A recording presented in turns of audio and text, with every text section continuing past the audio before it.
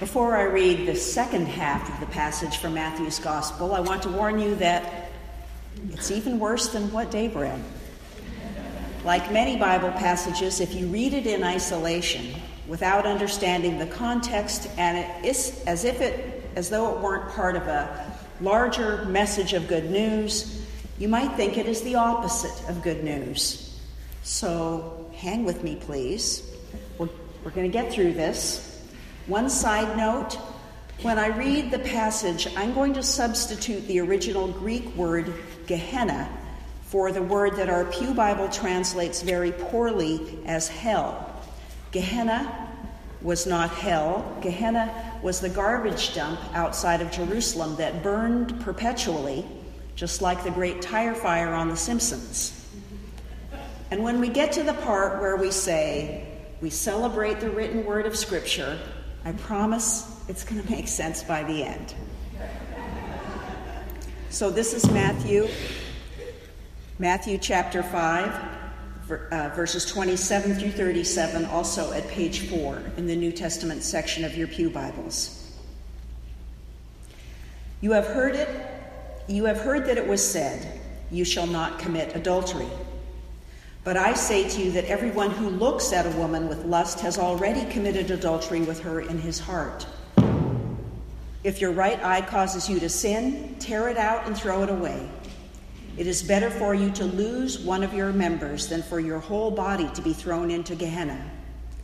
And if your right hand causes you to sin, cut it off and throw it away. It is better for you to lose one of your members than for your whole body to go into Gehenna.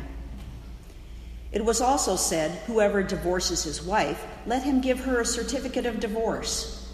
But I say to you that anyone who divorces his wife, except on the ground of unchastity, causes her to commit adultery, and whoever marries a divorced woman commits adultery. Again, you have heard it said to those of ancient times, "You shall not swear falsely, but carry out the vows you have made to the Lord." But I say to you, do not swear at all, either by heaven, for it is the throne of God, or by the earth, for it is God's footstool, or by Jerusalem, for it is the city of the great King. And do not swear by your head, for you cannot make one hair black or white. Let your word be yes, yes, or no, no. Anything more than this comes from the evil one. We celebrate the written word of Scripture. We celebrate the living word, Christ among us. Please join me in prayer. God of grace, like the Pharisees, we can be captivated by correctness, intent on right answers. As we turn to your word, don't let our desire for information overtake our need for transformation. Let us hear your word and be moved to follow Jesus. Amen. Tuesday's Valentine's Day. Some people are big fans of Valentine's Day and some aren't, and I'm not just talking about guys. Personally, I'm not nuts about the romance according to schedule aspect of Valentine's Day. If you need to be reminded by a Hallmark holiday to be romantic, isn't that, less romantic? Besides, Valentine's Day feels something like a trap for the unwary. You know something's expected of you, but you're not sure what it is. Are flowers and a card enough? Should you get the candy too? Or are flowers and candy cliched and unimaginative, and what you're really supposed to do is rent a yacht for a moonlight champagne dinner for two? Or book a surprise trip to Paris? See, somewhere between flowers and a trip to Paris, that's your dilemma. Valentine's Day seems designed to set us up to fail. This was something like the state of the Torah, of Jewish law, in the first century, when Jesus gave his Sermon on the Mount. There were 613 laws in the first 5 books of the Old Testament, the 5 books known as the Torah. 613 laws to remember and keep in order to be righteous. to be right with God. The Talmud, written commentaries on the law that interpreted and expanded them, wasn't in place yet, but in Jesus' time, there was already a large body of oral interpretation developed by the Pharisees and the teachers of the law. The point of these interpretations was to make sure that no one would break God's law even by mistake. So, for example, to avoid taking the Lord's name in vain, they refused to pronounce God's name at all. To avoid violating the Sabbath, they outlawed 39 activities that might be construed as work, including the healing that got Jesus into trouble on a number of occasions. The prohibition against healing wasn't the only problem. Many people, especially poor working-class people, didn't have the luxury of following the rules meticulously. Do you remember Tevye's song, If I Were a Rich Man, in Fiddler on the Roof? One of the lines is, if I were rich, I'd have the time that I like to sit in the synagogue and pray and maybe have a seat by the eastern wall. And I'd discuss the holy books with the learned men 7 hours every day, and that would be the sweetest thing of all. Studying biblical law, studying Torah so closely that you knew all the details and nuances, was reserved for people, well, for men specifically, for people with the time and the leisure to do it. An ordinary working stiff was too busy making a living to study and know the minute details of Torah, and also too busy and too poor to make following the letter of the law a priority. So what had evolved was a two-tier system of people who could afford to think of themselves as righteous, and then everybody else, who was a sinner. In Jesus' time, sinner just meant someone who did not follow the laws of Torah. Later in the Christian tradition, sinner came to mean everybody and anybody because nobody is flawless, and there are lots of problems with this, but we'll save that for another sermon. The point is that some people could be in with God because they followed the rules, while the rest were out with God. How could an ordinary person's righteousness ever surpass that of a professional holy man? People were set up for failure. Jesus is saying there are good reasons, important reasons, to follow the rules, but following the rules for the rules' sake isn't the goal. Loving God and loving your neighbor as yourself is the goal. Each one of the points that begins with Jesus saying, "You have heard it said," and concludes with his saying, "But I say to you," each one is about relationships between people. God cares about our relationships with people. So, it's not enough just to refrain from murder. We should also treat each other with respect, and that means not speaking hateful words. It's not enough to avoid physically committing adultery, which, by the way, was more of a property crime in the first century Judea than a moral failure. Adultery meant that one man had essentially used another man's property, his wife, which dishonored the man with the wife. But Jesus introduces the radical notion that we should also not objectify others by thinking of them as just a means to satisfy our physical desires by lusting after them. It's not enough to follow the letter of the law regarding divorce. We should not treat people as disposable and should make sure to provide for the most vulnerable. In Jesus' culture, and still today, that often meant women and children. It's not enough to stop ourselves from giving our word or saying, "I swear to God," when we don't mean it. We should also speak and act truthfully in all of our dealings so that we don't need to make oaths at all. So do you see what I mean? All the hyperbole about cutting off body parts and burning in Gehenna, and that is hyperbole. It is ancient Middle Eastern hyperbole. All this serves to magnify just how important our relationships are to God.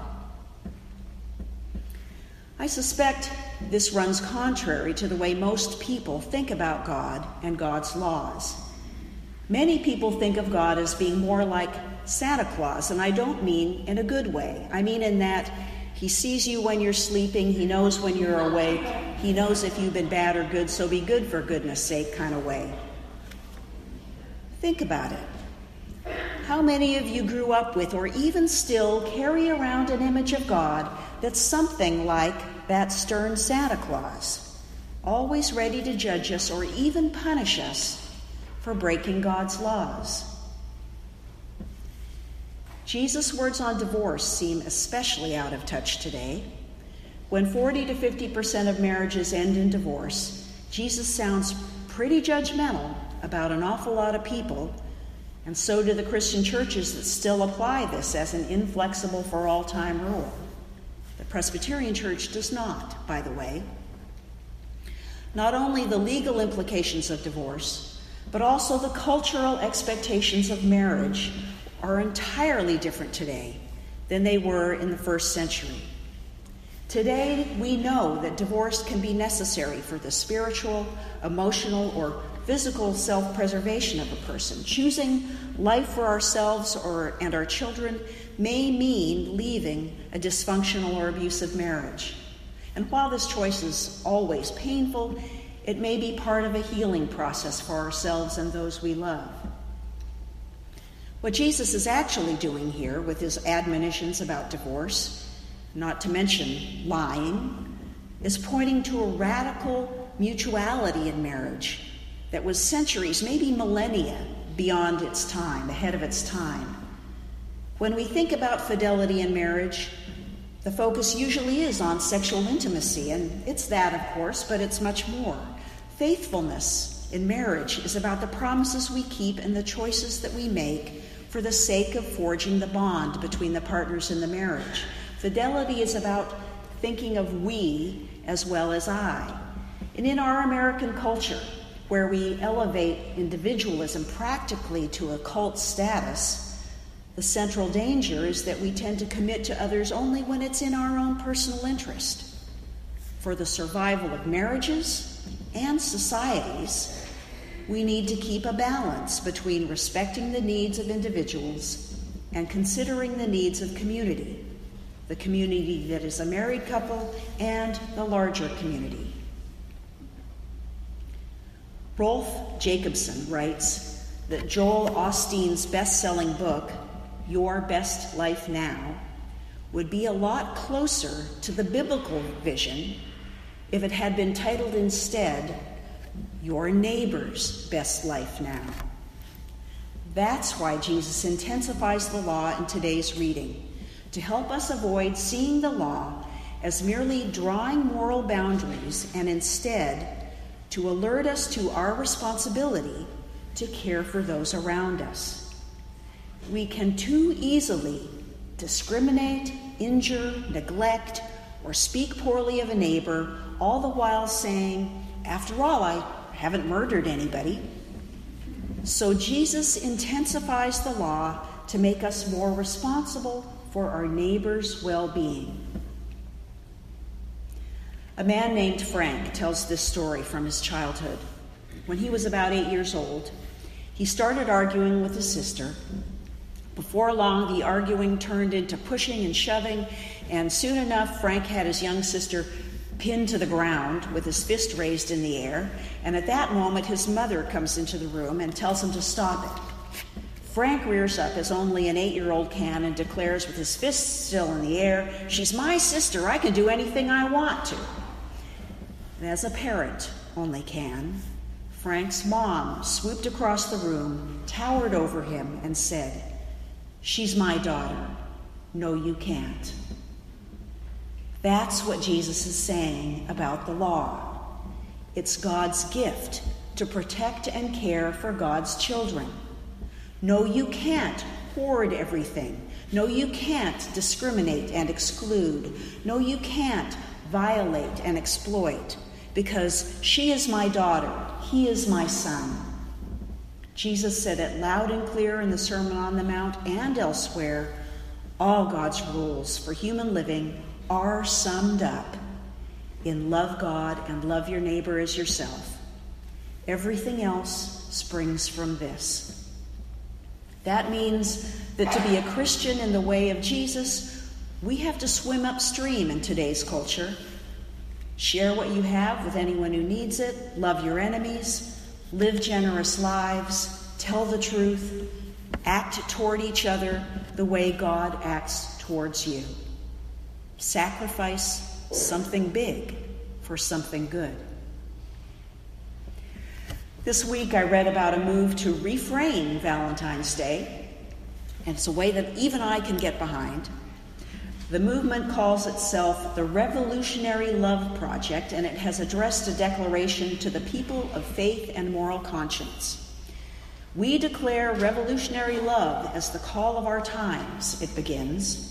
It continues, we declare our love for all who are in harm's way, including refugees, immigrants, Muslims, Sikhs, LGBTQI people, Black people, Latinos, the indigenous, and the poor.